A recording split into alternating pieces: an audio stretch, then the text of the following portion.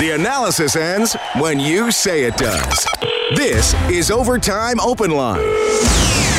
Interviews, analysis, and your opinion. Overtime Open Line is brought to you by the Canadian Brew House. Now, from the Osmond Auctions Broadcast Center, Reed Wilkins on Oilers Radio, 630 CHED. Can't score, can't stop goals. It's bad, really bad, at both ends of the ice for the Edmonton Oilers. Another loss today, 4-1, Chicago winning. 2 goals a minute 26 apart in the first period. Oilers trailing again.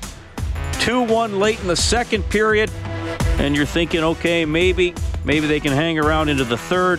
Blackhawks score with 9.2 seconds left in the second period. That pretty much did it. The Oilers are 18-22-3 on the season. They are 1-5-1 in their last 7 games. They've been outscored 28-9 over the course of those 7 games. They've been outscored 23 in their last 5 games. Somehow they won one of those. Well, somehow, we know how. They played better defense and they got into a shootout and won. It's bad, folks. It's really bad. It's, in my mind, unpredictably bad. I think even if you weren't thinking really big at the beginning of the season, the playoffs are not going to happen, barring a miracle. This is Canadian Brewhouse Overtime Open Line from the Osmond Auctions Broadcast Center, along with Rob Brown. I'm Reed Wilkins. Thanks a lot for joining us. All right, Rob. Mm-hmm. Well, it's just, where do you want to start? 2 goals a minute 26 apart, one of which was just a weird one that goes in. The backbreaker at 19:50 of the second period, the inability to cash in chances. You can pick which of the unholy trinity you want to go with. Well, in all of those, again, the Oilers fall behind. And it has been a trend this season, and it's a trend that the Oilers do not find success in. They fall behind, they deflate a bit, they start chasing, and the Oilers are not, this year anyways, a team that when they chase can find a win at the end of the night. They just don't. Their game isn't as good when they fall behind a goal. Then you're in a good game, and even though they were down 2-1 in the second period, it was a pretty good game, and I thought the second period was pretty even. The Oilers had some pretty good chances they hadn't capitalized on, and then a late goal less than 10 seconds to go in a period. And I can tell you, because I've been on both sides of that, I'd gone into the dressing room after scoring a goal late in a period, and you're feeling good about yourself. You're feeling jacked. In the entire 18-minute intermission, everybody is pumped in the dressing room. And I've been on the other side where you've given up a late goal and you sag, and then for 18 minutes you start thinking, what's wrong with us? Why is it happening to us? What did we do wrong today? How am I playing? And you start doubting yourself. So when you come out for the third, the Blackhawks are coming out feeling really good about themselves. And the Blackhawks are a team that lack a little confidence. They have not been good this year either, but they're feeling good about themselves. And the others come out for the third, and they got this huge hole, and they're looking up at the scoreboard going, all right, there's another blown opportunity. So that goal at the end of the second period was what really did the Oilers in tonight. They switched up the lines or adjustment of the game for the Alberta College and Association of Chiropractors. If it hurts, see a chiropractor. Visit albertachiro.com. We discussed it after yesterday's game. I think a lot of people wanted it to happen. It did happen today. McDavid and Draisaitl back together on the same line. Maroon came back from suspension and joined them. I thought they definitely had some dangerous shifts and were the Oilers' best offensive line, but again, couldn't cash in.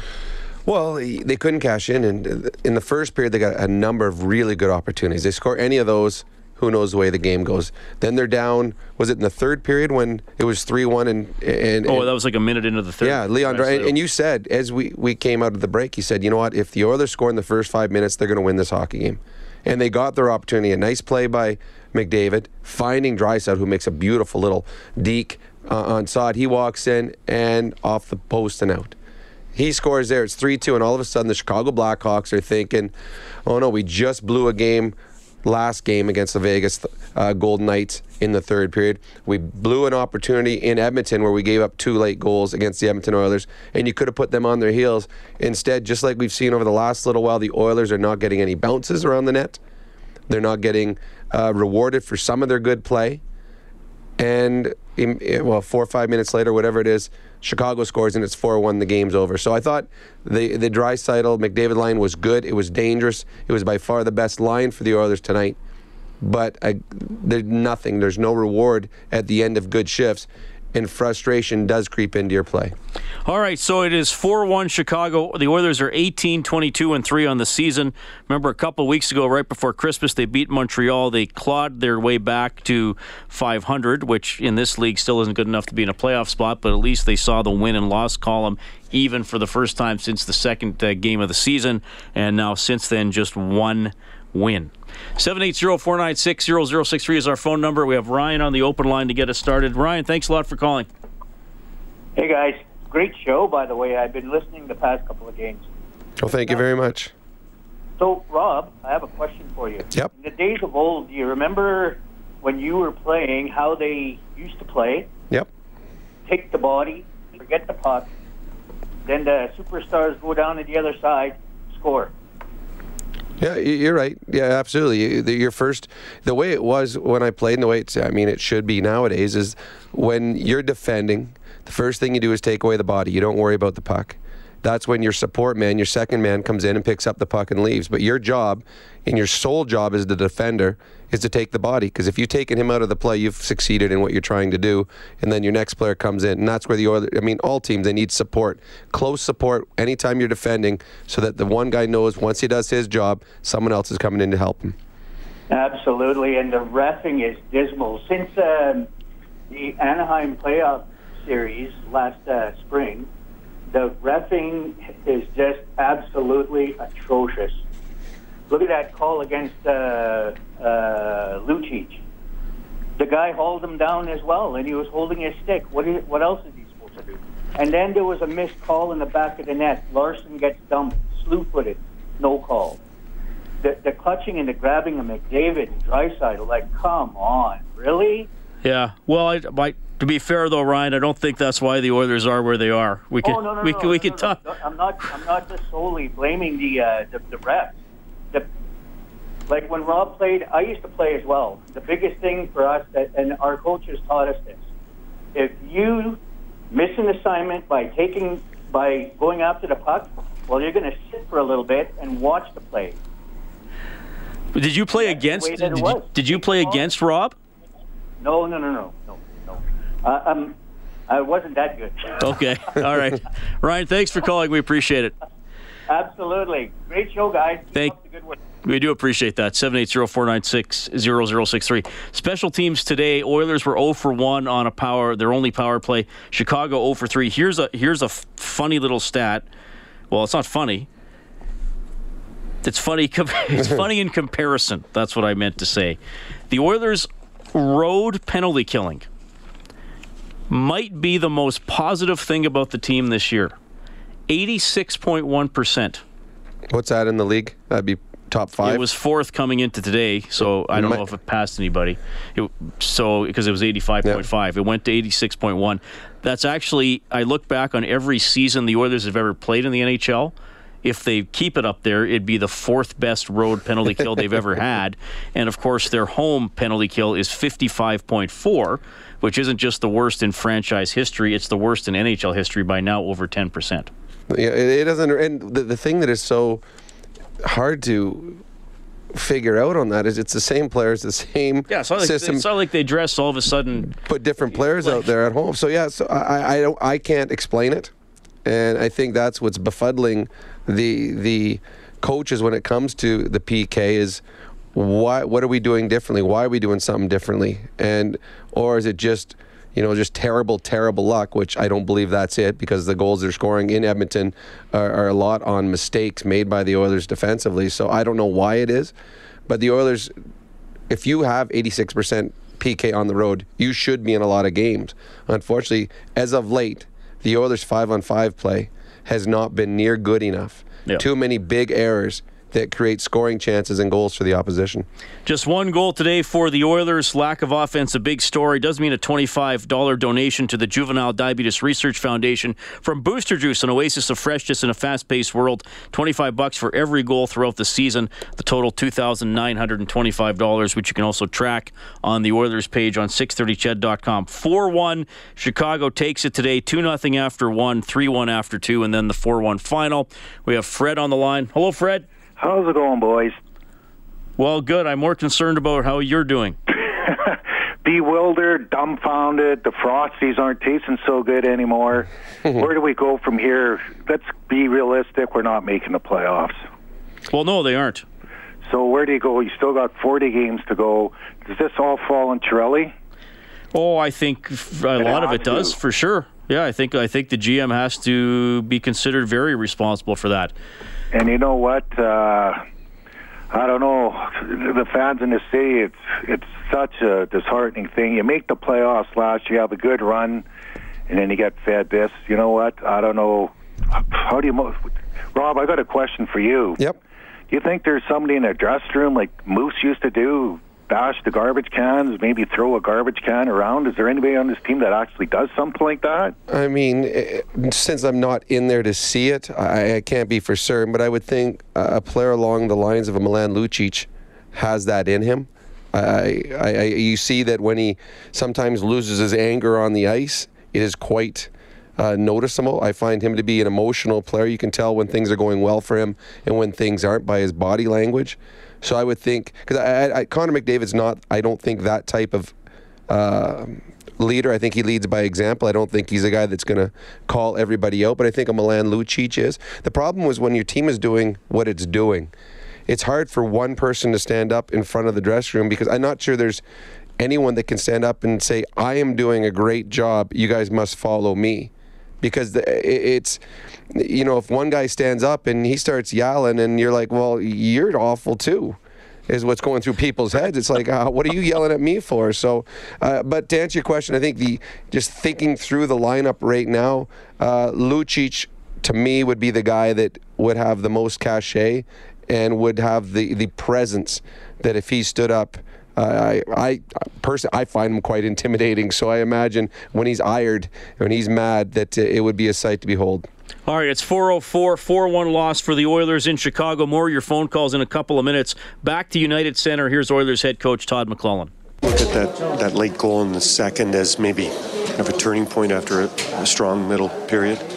Well, it certainly didn't help. I thought it was a goal or a situation with that amount of time left. You got to play hard. You got to get your nose over a puck, get it deep and in behind them, and then on the back check, you got to come and you got to be hard and strong there. And we got beat in a number of areas, so that combined with the confidence level we have right now was very poor timing, and it didn't set us up for a lot of success in the third. I know you can't do much about bad luck, but again, some sort of weird goals to get you going. How difficult is it just to kind of spin yourself out of that, especially when it's early in a game? Well, only we can do it. The bounce off of Test's foot into the net, but that evens out with a couple of glorious opportunities they had, and they didn't score on them as well. So usually the bounces, for the most part, end up even. And we didn't have numerous opportunities. We had a few opportunities in the offensive zone where we could have taken advantage and maybe put a little pressure on them to open up a bit, but they checked well down the stretch. One of this team's strengths last year was its confidence and its swagger and its belief. When that's taken a beating, how do you kind of... Well, we got to work. Yeah, you got to work your way out of it. And when you're not at the top of your game, you've got to be more detailed. You got to be positionally strong. As I mentioned on that third goal, there's a difference between when you're confident, you don't always have to be over top of a puck. When you're not, you got to keep your nose over it, and you got to get body position, and you got to take an extra stride. And you don't. I'm not saying the guys were cheating on that situation, but you don't take the easy way out of the crap, and you work your way out. And we're gonna have to keep at it. Put that Maroon, David, and Draisaitl together, obviously trying to spark. Yeah, trying to look for offense. I thought they created a fair number of chances, but as they get some, it falls off with other lines. We're just trying to look for two or three lines that could threaten to score right now and find ways to prevent, and we're struggling doing that. Have you two up front? Tough task for him. Hard to go up front against a skilled team like that's aggressive along the walls. I thought he created opportunities for he and his line mates. And, a couple of times I think he learned how hard it is to play forward. As far as the shift length goes, he got caught out a little bit long, but we'll see if we can continue with that experiment or not. For Caggiula and Slepyshev, is that sort of a message to them that, you've got to compete? Well, they got to. I look at Hinostroza and I look at Hartman and those type of players on this team. They're smaller, quick darters that protect pucks, and that can be Drake. Anton has to be productive when he goes in the lineup. You either have to be productive offensively or defensively, preferably both. But you can't be missing in both situations. So, we expect more from both of them. All right, well, that kind of sums it up there. The Oilers with too many players who aren't impacting the game in any way at all. They lose again 4-1 to the Chicago Blackhawks this afternoon. We also got the playoff football game here on the TV. Not a great first half for Carolina, but their kicker, Graham Gano, makes a 53. I thought it was 58. It was a 58-yard field goal. I think so. As time runs out, 21-9. He missed a 25-yarder. See, was out of his... He needs the angle. Yes. The angle was too sharp on the short one. 21-9, New Orleans leading Carolina at the half. I don't think that one's over. Good spot for the Saints, so I don't think it's over. The earlier game today, Jacksonville 10, Buffalo 3. That one was exciting. That's not a first quarter score. That one was really exciting, that one. You and I watched part of it. Somewhat tense at the end. Yeah, well, actually, and then at the very end, the Buffalo quarterback gets hurt. Some guy who hasn't played since 1962 had to come in for the last two.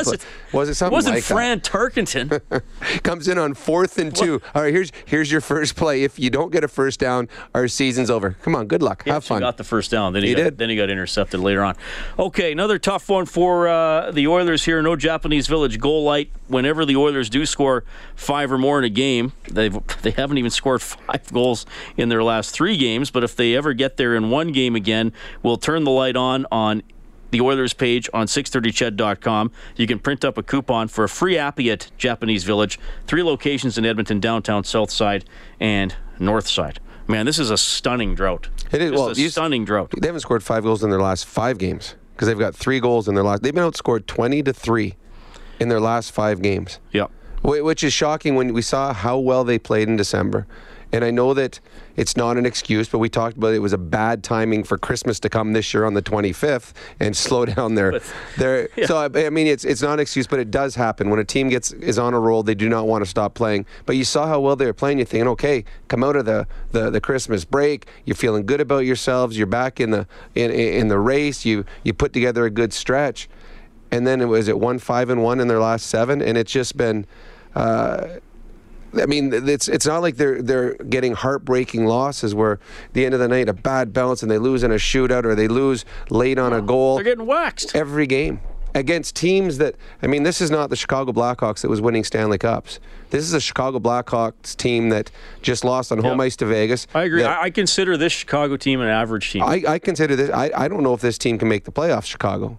So I mean, it's going to be tense for them going down the stretch as well. Yeah. So they're losing to teams that with a ton of injuries, like the Winnipeg Jets, missing 3 star players in their lineup, and they lose badly to them a couple times. So that's what's shocking about this and disappointing about this stretch is they're not playing world beaters right now. No, they're well out of it. Yeah, it's not like it's the Tampa Bay Lightning coming in and giving them the gears. These are teams that they should be competitive with, and the games are ending up at the end of the night not competitive. Okay, I hate to do this, Rob, but I think you would agree. I care about our listeners and our callers. I'm going to put a 45-second time limit on this next gentleman because I don't know if him talking to us makes him feel any better. Because I know he loves the Oilers and he gets really upset, but sometimes I think when he gets going with us, he gets more upset. So I'm going to cap this guy at 45 seconds because I don't want him to ruin his Sunday night. Alex, go ahead. Okay, man. The sobering Alex here. Yeah.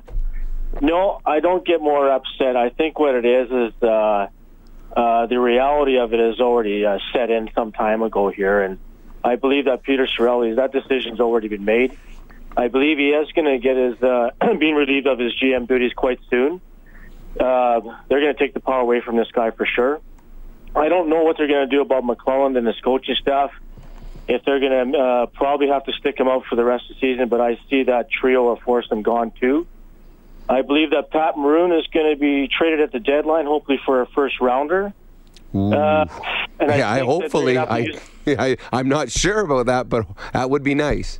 Yeah, and I think they obviously have to rethink this whole thing. Kate's in the group and Nicholson, the whole team, they really have to rethink this out again. And I don't think they're going to go through another 10 years of missing the playoffs, but oh boy, there's 6 or 7 pieces missing on this club, and maybe 4 or 5 that have to be taken away and 4 or 5 that have to be added. I'm not too sure, but hey, it's sobering Alex there, man. I mean, I've got a pretty good vibe on this club. I mean, I do know hockey.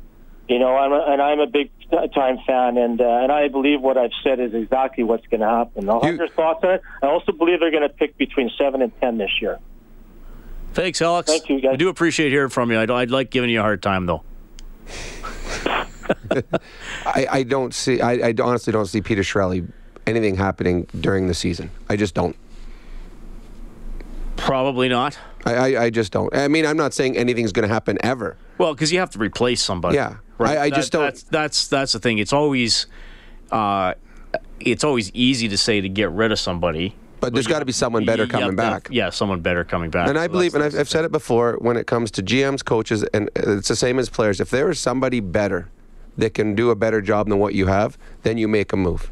And I don't care what position it is. It could be someone, a secretary, it could be a stick boy, whatever. If someone is better at what they do, then you get someone that's better. I don't believe, whether it's in Edmonton or Pittsburgh or anywhere else, that a GM will be moved during the season. I don't, because that is a huge, huge undertaking. I think at the end of the season, Bob Nicholson will sit down and look at what he's got in front of him, what transpired over the course of the year, and he will say, okay, where do I start? Let's start with my GM. And then you'll evaluate the GM. Then you'll evaluate the coach. Then you'll evaluate the players. And then you make your plan from there. I don't see, and what we saw with Bob Nicholson too is he's a guy that takes his time when it comes to evaluating to make sure that any decision he makes is the right decision to put them going in the right direction.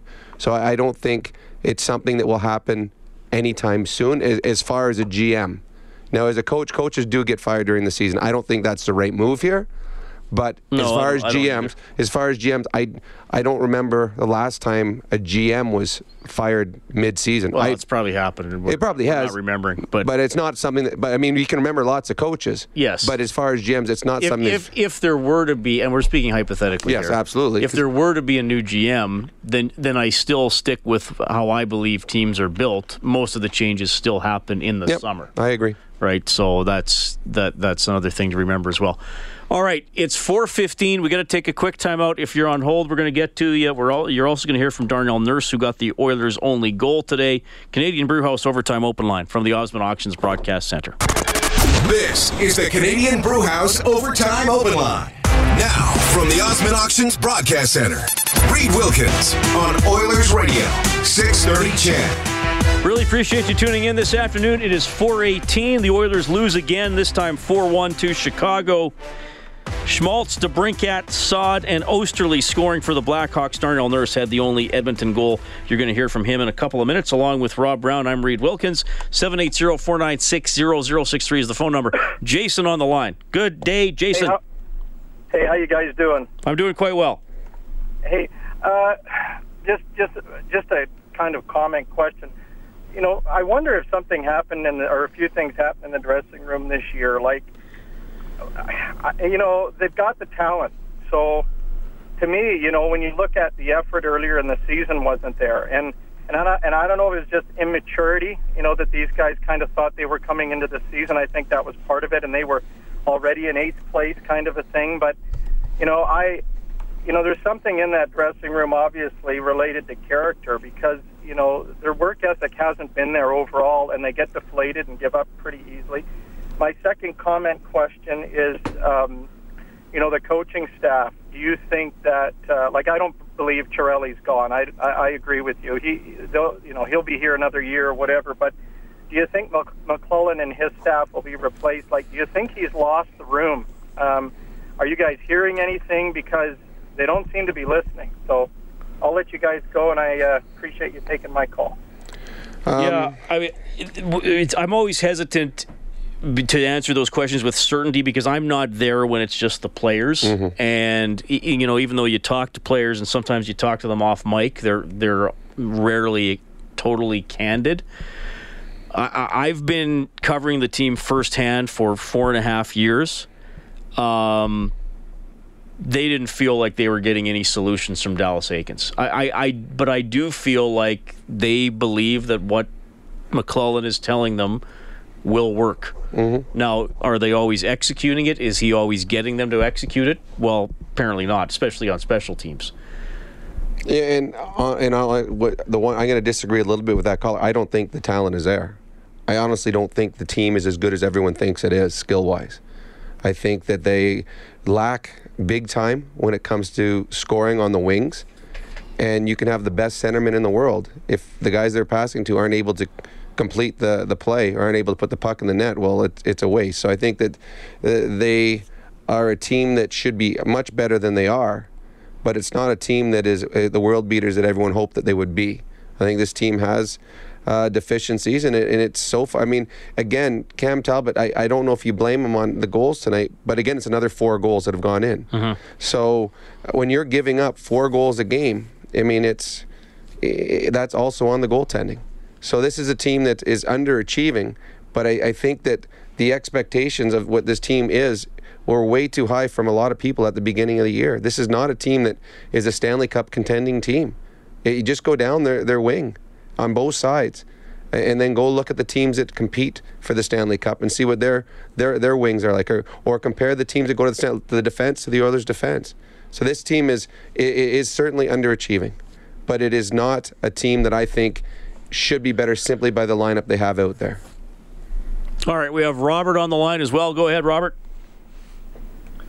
Hey, thanks for taking the call. I definitely agree with that last comment. I don't think anyone really talented. People thought they did an interview, but my question is more about the GM situation. The nature of the talent that we have on the team, in part, is due to the choices made by the coach. And how in the world do we trust him going through the next trade deadline if this is the guy that has made the decisions as far as where we are right now? Yeah, well, that's a good question for sure. I mean, I just think, I don't know. I mean, if you don't trust Chiarelli, you're not going to trust him, whether he's the GM tomorrow at the trade deadline or in the summer. To me, it's very interesting talking about what Chiarelli did, because I actually thought he did a lot of good stuff, but then everything he did in the last 10 months has not worked. True. You know, he hoped that a lot of the younger guys would step up and produce, like Kajula, like Slepyshev, like Puljujarvi, like Kara. There should have been a better read on what Strome can do or can't do. But if you look at everything last year, you were thinking, well, this guy did a pretty good job, because even with the Reinhart trade, Talbot's doing well, Secker is doing well. You know, Larson obviously did the job he was brought in to do, even though you give a big player. But it is kind of a what have you done for me lately business, and there's a big drop-off in performance from last year. There is, and they overestimated a lot of players that they had in their current lineup, and they decided they didn't need to go and get this, and this, because we've got these guys, and these guys are going to get it done, and they're not. Now again, completely hypothetical, because I don't believe anything's going to happen anytime soon, but if you have an inkling as an organization that you want to make a change at season's end, then you become a little more hands-on in important decisions. So if, for the caller just said, you know, how can you trust him at a trade deadline? If you have any thought that you may make a move as a GM, and this is with Edmonton, with Vancouver, any team in the National Hockey League, if you think you might make a move at some point, then you as a president or whoever is a higher up will have more input on what is done between now and whenever you decide to make that decision, so that nothing will be done that could be detrimental if you don't trust what you have. Oilers lose 4-1 in Chicago. Darnell Nurse had the only goal today. That makes him our 4th star for Missioner Allen Auctioneering. Check out MAauctions.com for industrial and automotive sale dates. Back to Chicago. Here's Nurse. Everybody, where are you guys at right now with the way things are going? I don't think anyone here is happy with I think the recent stretch of results. It just comes down to us on the ice executing what we draw up on the boards. Comes out up to us out competing other teams, and that's not something we're doing right now, and we got to fix that. Is this a mental thing? Is the confidence a little rattled? I guess it can't be as high as you want it to be after 1 win in 7 games, but where is that part of the game? Yeah, no, you're I think anyone that would be in this position, their confidence would be a little dinged up. I think that for us, it has to fuel our fire and bring out that compete in our game, and that's kind of the point where we need to get back to just out-competing teams. It hasn't been that way over, especially these last few, and with the exception of probably the Anaheim game, but we got to get back to that. I know you cut their lead in half in the second period, and then they get that late one with 10 seconds left. How much does that kind of kill you guys going into the third like that? Yeah, it's not a good way to go into the locker room in the last 10 seconds, but that sets a 2-goal game with a lot of hockey to be played, and we couldn't seem to get the next one, and that's how it goes sometimes. Thanks. Well, fair comment by Nurse. It's 2-1. You get the next one, maybe, and instead you give up a goal with 10 seconds left in the second period. Yeah, down 2 going to the third. Yeah, we talked about it. It's incredibly deflating. Incredibly, because now all of a sudden that one break that you need now turns into 2 breaks. And when you're a team that hasn't been getting any, or you don't feel you've been getting any, it just seems insurmountable. All right, 780-496-0063. We have Melissa on line 4. Melissa, thanks a lot for calling. Hi there. Basically, I just wanted to say that I feel like we're kind of hamstrung right off the beginning. Whether it was Talbot not playing to what we wanted him to, and not to rumor monger, but losing Draisaitl in whatever happened for that amount of time. I do feel like there's a lot of intangibles that are going on, and I do feel like there's maybe, I don't want to say like a constant toxicity in the dressing room, but I mean, what else can you blame it on? It's almost like it's a perfect storm. There's a lot of things that you can work on, obviously, but I feel like the undercurrent of the team, it's like it's not there. Something's not there. Thanks, Melissa. Well, yeah, a lot of things aren't there. They're definitely not as confident as they were last year. They definitely get rattled easier. No swagger. And the roster's not as good. Just didn't think it was going to be the drop-off to the extent that it has been. All right, we have Dean on line 6 who's going to finish the play. But first, Dean, what's on your mind? Okay. Sorry, I didn't get to see too much of the game. My wife was having me folding socks. Well, it sounds entertaining. Oh, she's a riot. So I saw Darnell's goal. It was a nice finish, a good polish and everything like that. And so it got me thinking. I saw a few Vegas games. I've probably seen 4 or 5 Vegas games today or this year, and it seemed to me like Gerard Gallant has them playing pond hockey. Okay, he has nothing to lose. Okay, there's no expectations, and they're winning, right? So, and I saw them pinching defensemen in and stuff like that. They gave up a few 2-on-1s and stuff like that, but the goalie kept them in. So, what I'm thinking is, how do you think the Oilers fans would say, okay, the season is a wash? What do you think the Oilers fan would say if they had four men up, like pinching a defenseman in and stuff like that, and just having fun, right? No systems, like Gerard Gallant. To me, it doesn't look like he even has a system. It's just go out there and play hockey. He has a system, Dean. Trust me. Okay, he has a system, but it looks like they want, okay, pinch in your defenseman, do this, and the other teams have no answer for the team. I saw him play Chicago, and they had no answer for Vegas's offense. He was pinching in, and now they get these systems in, and now they're paralyzed by fear. That's what it looks like to me. It almost looks like they're paralyzed by fear, the Oilers. Well, they're paralyzed right now by doubt is what they're paralyzed by. As far as Gerard Gallant in the pinching, the Oilers can pinch every time they want to, but to do that, they have to have forwards high. And the Oilers have been making mistakes where defensemen have pinched at the wrong time. They've been pinched, and the forwards haven't been in the right spot afterwards. You can pinch every time, and unless you have it at forward in the right spot, you're going to get burned 90% of the time. And the Oilers have been burned a lot this year from defensemen pinching when they shouldn't have. and it's turned games around, turned the complexion of hockey games around.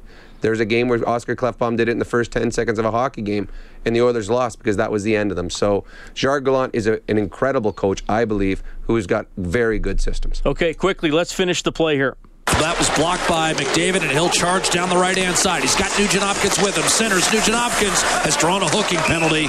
And now as the Oiler penalty is... All right, Dean, we're looking to give you an 8-day parking pass to Jet Set U-Park, brought to you by Jet Set Parking. Park cheap and easy. Visit jetsetparking.com. You're going to like this one.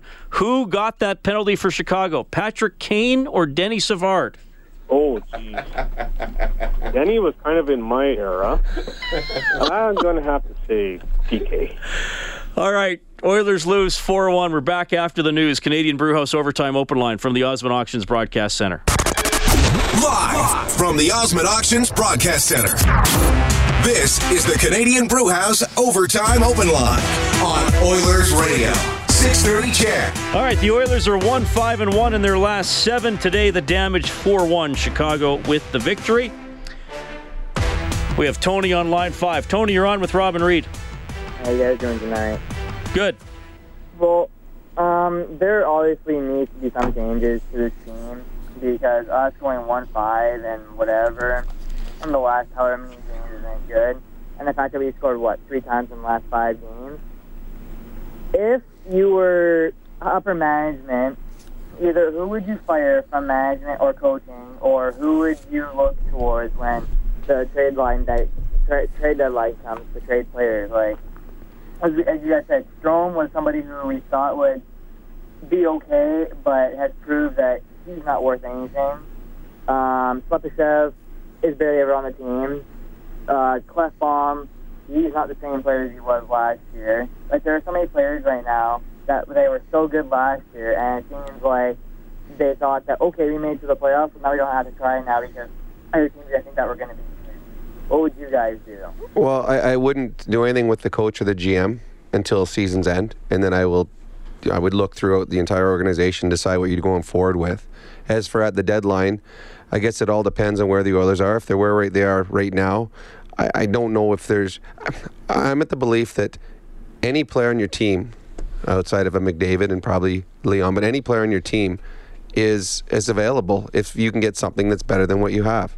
So if Klefbom's struggling, if there's something better than Klefbom, yeah, okay, you can make that deal. But you wouldn't trade Klefbom for that player. No. You'd have to trade somebody else, which is difficult. Because the problem is too is if you're saying, okay, Slepyshlev's not doing anything, Strome's not what he should be, Klefbom's no good. Well, then if you're saying that, well, if you see it, then the other teams around the league are seeing it. So now you're trading something and you're getting back the same in return. So my thought is with Klefbom, well, we saw what he was last year. If you trade him now, you're getting what he's worth today. And that's not what you need because you've already got that. You need something better. So I don't know if you're going to make any deals unless you get something Unless you back. can prey on a team that wants to get rid of salary. Yes, and then it all depends what your salary cap. Your salary cap's going up. Your salaries are going up because the McDavid deal will kick in. Yeah, so again, all trades, the big ones for the Oilers or for most teams happen in the offseason because you have to deal with what happens in the future when it comes to salary and salary cap. All right, Lucas on line 7. Go ahead, Lucas. Hey, guys. How you doing? Doing quite well.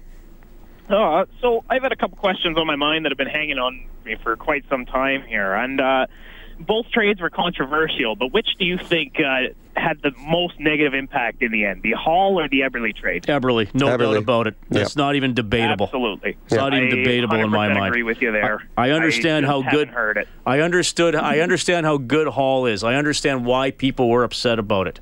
I understand people say you traded skill for defense. Adam Larsson has skill. It's defensive skill. And the Oilers didn't have a defenseman anything like him for several years. So to me, the Hall trade, you have to suck up. Well, because Larsson does help your team. As of right now, Strome doesn't contribute. Yeah. And Larsson's not having a great season, but I thought he helped a lot last year. Yeah, you're right. Now bringing it back to the draft from a couple of years ago, I was absolutely shocked that the Oilers passed up on DeBrincat, especially in the position that they could have had him at. Now, looking at today, I feel like we almost sort of bandaged that with picking up Yamamoto. But in the long run, how do you guys feel between Benson, Yamamoto, and DeBrincat? Well, In all honesty, I don't know when was the DeBrincat. He was 39th overall in 2016. And the Oilers got Benson at 32nd. Yeah, and Benson a lot, I think, is going to hinge on his health, quite frankly. I mean, DeBrincat obviously is ahead of him. DeBrincat's scored 14 or 15 goals in the NHL. Benson hasn't played yet. So, I mean, in all honesty, when it comes to the draft, when it comes to players that are draft eligible, anything that I get is something I read because I've never seen DeBrincat play junior hockey because he's out east. So I'm only going by what I hear, and at that point, I wouldn't have known someone that far down. But Lucas, do you remember where DeBrincat was rated that year? Because I don't off the top of my head. Honestly, for some reason I'm thinking around the same place Yamamoto was ranked this year, and he ended up falling. Oh, that high! And the fact that he had fell to 32 was astounding, and that the Oilers and then 7 teams after that passed up on him was even more of a mind blower. Him falling to Chicago was an absolute blessing for them. Yeah, well, I think it's size related, right? Which it often is. Absolutely, with a guy like that. Looking at the way that he can play, he's good. Yeah, he's pretty good. The trending in the league is changing. Yeah, he has 26 points in 40 games, so pretty solid, like good kind of second line type numbers. He might be comparable to Yamamoto. Fair enough. Absolutely. Benson, I think the jury is still out on. I hope he makes it. I mean, he's a good Edmonton story, but his health has really slowed him down. Yeah. And since Chiarelli took over in the long haul, you guys think more, like, aside from the McDavid blessing and making the playoffs last year, which was pretty much inevitable at that point, do you think Chiarelli's done more long-term harm or good to the team? Oh, that's a good question. I mean, obviously we got to see long term to see how it turns out. Absolutely. But there are things that have been good that he has done, and there's some things that haven't turned out well. And I guess only time will tell if the decisions he made with some of the long-term contracts, the big signings such as a Lucic. Well, I mean, a lot of the 4 of the defensemen are signed for at least the next 4 years. Klefbom, Larson. Well, that's good if they're Sekera, good. And Klefbom, Larson, Sekera, and Russell. That's Nurse is going to come up soon. But maybe Klefbom is somebody that winds up getting moved. I don't know. Do we end up losing Nurse because of Russell deal? No. No, I bet you they would sacrifice Klefbom if they had to. Yeah, Darnell Nurse isn't going anywhere, I don't believe. Perfect. That's what I like to hear. Okay, see you, Lucas. 780-496-0063. Quick check of the Advantage Trailer Rentals out-of-town scoreboard. 6 minutes left in the third quarter. Saints up 21-12 on the Panthers. Earlier, Jacksonville beat the Buffalo Bills 10-3. In the NHL, Panthers and Blue Jackets tied 1-1 late in the third. Islanders beat the Devils 5-4 in a shootout. Flyers beat the Sabres 4-1. Jets beat the Sharks 4-1. Capitals get by the Blues 4-3 in overtime. Games still to come. Canucks at the Canadiens. Tampa Bay at Detroit. Boston at Pittsburgh. Rangers visit the Golden Knights, who are 28-10-2 on the season. And the New Orleans Saints just kicked a 57-yard field goal to go up 24-12, I believe. Thank you, Rob Brown. Yeah, I'm a football analyst now too. Tyson is on line 4. Hi, Tyson. Hey, how's it going today? Good. Hey, one thing I got to ask you is how long does McDavid stay with the team? In years to come, if they don't improve at all, or they don't give them players to play with. I think McDavid will be here a long time. You don't think he'll ask for a trade after 3 or 4 years? Well, I mean, you're looking into the future. I would hope that the Oilers are a much better team 3 or 4 years from now. But Connor McDavid, I would imagine Connor McDavid will be here as long as the Oilers can keep. What's he got, an 8-year contract coming up? Yeah. I don't see Connor McDavid moving. Ever. And my second question for you is how much damage do you think he did with the Nurse and Draisaitl thing? I know nothing about a Nurse and Draisaitl thing. Okay. Rocket on line 2. Oh, hang on a second here. Okay, Rocket, we got you? Yeah, I'm good. Yeah, go ahead. Yeah, Rob, I agree with you 100%. This team just simply isn't good enough, and the problem is on the wing. And I also think they could probably use another guy on the back end as well. It's Chiarelli gambled. We all know that. He expected some of these younger players to do better based on what he saw last season in the playoffs. That hasn't transpired. So the question I have is, you don't have too many guys in the AHL that you can bring up or coming up, so you have to make some kind of moves in moving out some of these players and getting a couple more top six wingers left or right side. Yeah. How do you do that now? See, that's the problem, is how do you do it? I mean, the players that you want to move out are guys that are underachieved, and the ones you were talking about, like a Kajula, Slepyshev, even a Strome. I mean, those players aren't what they had hoped they would be, but you're not getting a whole lot in return for them because they're underachieving on a team that's what fourth or fifth worst in the National Hockey League. So if they're not good on this team, how are they going to be good elsewhere? You're not getting something that's going to play in your top six coming back. So to get something top six coming back, you've got to give up something pretty good. And I don't know if the Oilers right now are deep enough at any position and good enough at any position that they can trade away to get something to come back. I mean, the ones you would think of as a Nugent Hopkins, well, if you trade away Brian Nugent Hopkins, he's trending up. And now all of a sudden you're opening up a huge hole down the middle for yourself. So you're right, this is a huge dilemma that Peter Chiarelli's got. And there are some good unrestricted free agents available this summer. But now you got to find cap space to get them. All right, we have Mo on the line. Go ahead, Mo. How's it going, guys? Good. Frustrating, disappointing, whatever word you want to use, but this team reminds me of our sister team to the south a few years back that had 9 or 10 forwards have career years and overachieve, and then the next year they missed the playoffs.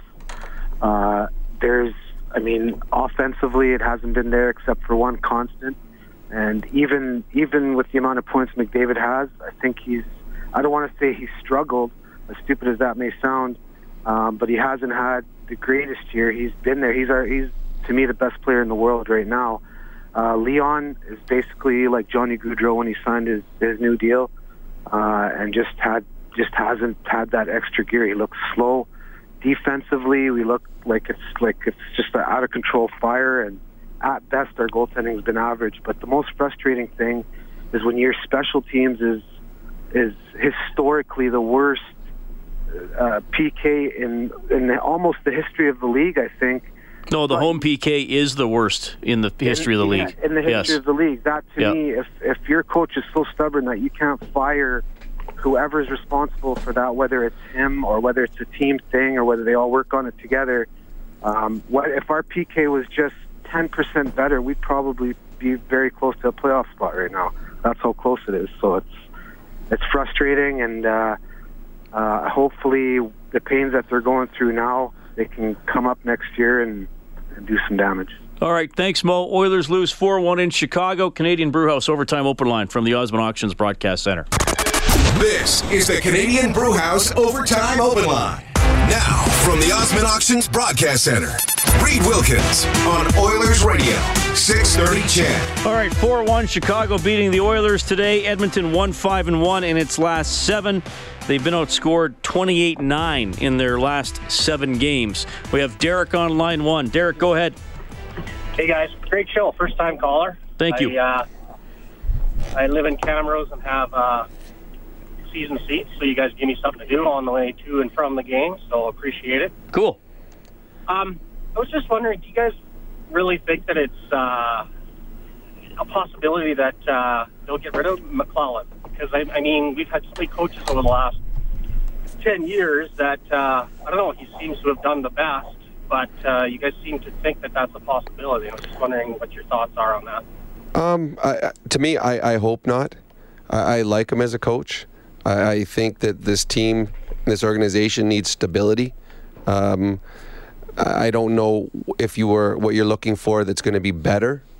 Having said that, when a team struggles and doesn't meet expectations, there's questions asked and people start pointing fingers at why it's where it's at. Normally, coaches go before general managers. At least there'll be at least one coach fired before a general manager loses his job. The team is underachieving. I hope he doesn't get fired. I wouldn't fire him, but that possibility absolutely is there. And just one more thing too. I don't know. I listen to you guys quite a bit, and I don't hear too much about Lucic. And I just been noticing over the last, even say dozen games where he's kind of been, especially on McDavid's lineup, where he's kind of been served the puck on a platter and just cannot finish. And it's so frustrating to watch. And I don't know, I just don't hear too many people putting much blame on him. And it just seems like, I don't know, he's been off that line for a couple of games, but just wondering your thoughts on that. I think, personally, I think Lucic's first 10 to 12 games this year weren't very good, and then he probably had 20, maybe even a couple dozen solid ones, and now he's pretty quiet again. I think that's the type of player he is. He's on pace again to get his 50-some points. I know for me the reason I don't talk about him a lot is because he's going to be here, whether you like it or not. He's got a no-trade clause and 5.5 years left on his deal. Well, he could be traded later on. So they got to find a spot for him somewhere. Yep, no, I agree. I think Milan Lucic is what you get. This is what he's always been like. Sometimes you expect more because you see the TSN or Sportsnet highlights and you think, oh, look what he did, but that was just the highlight. This is Milan Lucic, and get used to it. Hey, Ron, are you there? I don't think Ron is there. Okay. He might have dropped his car on the street, it sounded like. That was interesting. Lonnie, go ahead. Hey, good afternoon, gentlemen. How are you guys today? Good, Lonnie. We're running out of time, so you got 45 seconds. I'll make this quick. What I'm wondering is that we always sign these players for big, large, long-term contracts, but we're predicting what we want in the future. I find that that's our problem.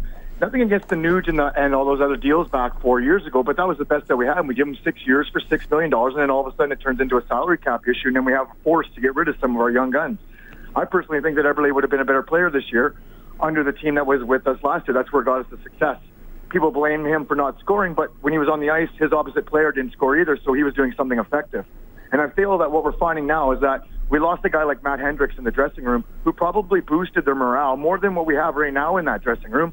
And still, we're focusing on the elite players and not the bottom feeder who is probably bringing the glue together to make these guys play better.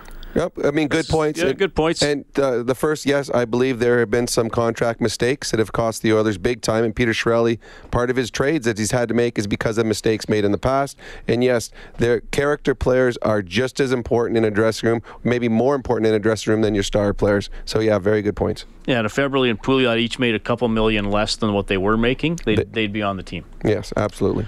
Okay, face-off trivia. The answer was Kevin Dineen. Pratik knew that. He gets a $50 gift card to Buffet Royale Carvery from Armor Insurance. Protect your car, home, and business with Armor at armorinsurance.ca. Which Chicago assistant scored 40 goals for Hartford in 86-87? Kevin Dineen. All right, we're going to squeeze in Nick as our last call of the afternoon. Nick, you got about 45 seconds. Go ahead. Sounds good, thanks. I just wanted to say... I don't think we should do anything drastic over the summer. If he decides to trade Nuge for a low piece, then we're going to be in a bigger hole than what we were this year. And to the people saying fire McClellan, I don't really think there's anybody better out there. Like, McClellan's a pretty good coach. He's been in the playoffs a lot. Might not have had the success that he wants, but he's got a different team now, and I think if we give it another season, we should see better results next year. So that's all I have to say. I think Todd McClellan is a very good coach. I don't think he's immune to criticism, nope. But I know he works tirelessly. Mm-hmm. And again, you got to get the results. They aren't there this year. But given the instability at that position and how this team had been crying out for an experienced coach who had success somewhere in the NHL, it would be hard for me to see him go. I agree. I'm a fan of him. I think there's been mistakes that he's made, just like any other coach around the National Hockey League. I think he's admitted to some. I think there's some that he's probably kicking himself about. But as far as going forward, Todd McClellan should be the coach of this team. I hope he still is. But this is a results-driven league, sport. And if at the end of the season, if the Oilers miss the playoffs, then questions will be asked. All right, the Oilers lose 4-1 to Chicago. Next broadcast, Edmonton at Nashville on Tuesday, 4:30 face-off show. The game will start at 6. I want to thank Patrick Bauer, our studio producer this evening. Bob Stauffer will have Oilers Now from noon to 2 tomorrow. I'll have Inside Sports from 6 to 8. Look forward to talking to you then. Saints leading the Panthers 24-12 late in the third quarter, keeping you updated on that NFL playoff game.